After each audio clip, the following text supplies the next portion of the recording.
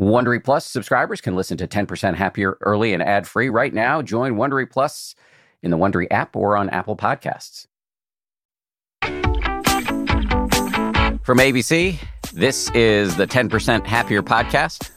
I'm Dan Harris. Hey, it's Friday. Time for our bonus meditation.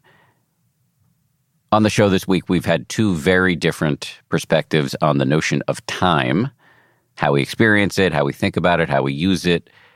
In today's meditation, we're going to take another angle on time. Joseph Goldstein, who I believe needs no introduction here, but I'll give him one anyway, one of the co-founders of the Insight Meditation Society, longtime meditation teacher. I work with him personally, just an outstanding human being, one of the founding teachers on the 10% Happier app as well. Joseph came up with this meditation. We'll be leading this meditation, and it really dwells on the upside of impermanence. Here we go now with Joseph. One of the paradoxical aspects of growing mindfulness and growing wisdom and growing understanding is that we see the less we cling to, the less attached we are to that which is changing, and particularly to that which is pleasant. The less we're attached to them, the less we cling, actually the more we enjoy them. And so, rather than leading to a kind of gray vacuity in our lives, where nothing gives us joy, the very awareness of the impermanence of all these experiences actually can highlight our delight in them, in the moment.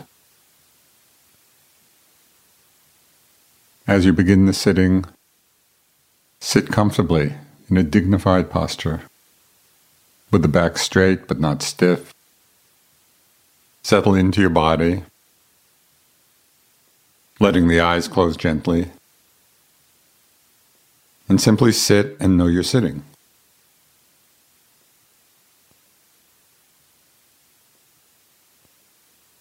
Feeling the body in the sitting posture.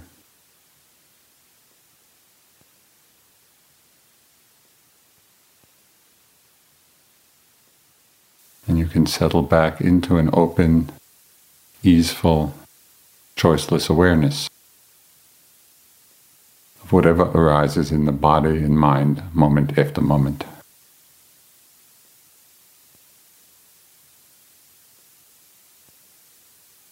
It may be sensations in the body, or sounds or thoughts. When the sensation is no longer predominant, again return to the whole body. Sit and know you're sitting.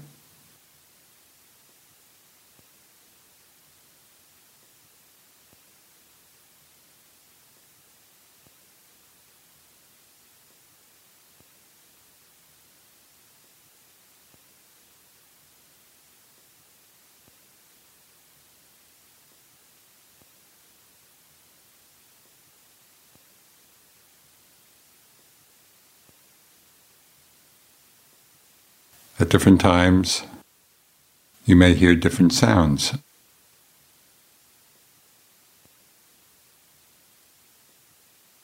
If the sound becomes predominant,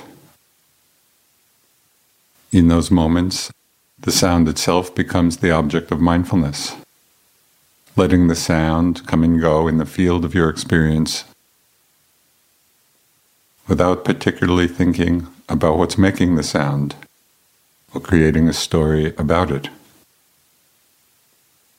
Again, return to the whole body. Sit and know you're sitting.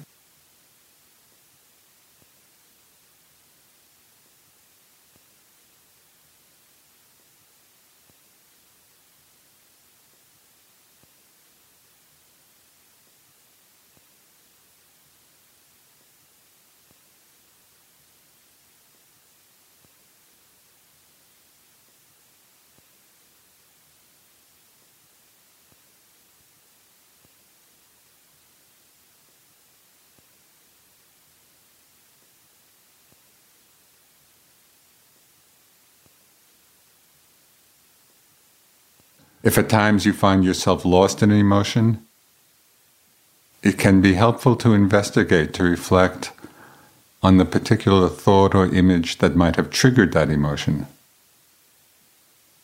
so that you begin to see the more impersonal cause and effect relationship between thought and emotion. And then returning to the awareness of the body sitting, to the awareness of your body breathing.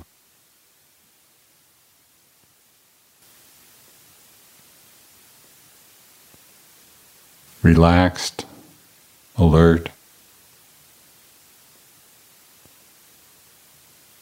letting all experiences arise and pass away in the open space of the mind.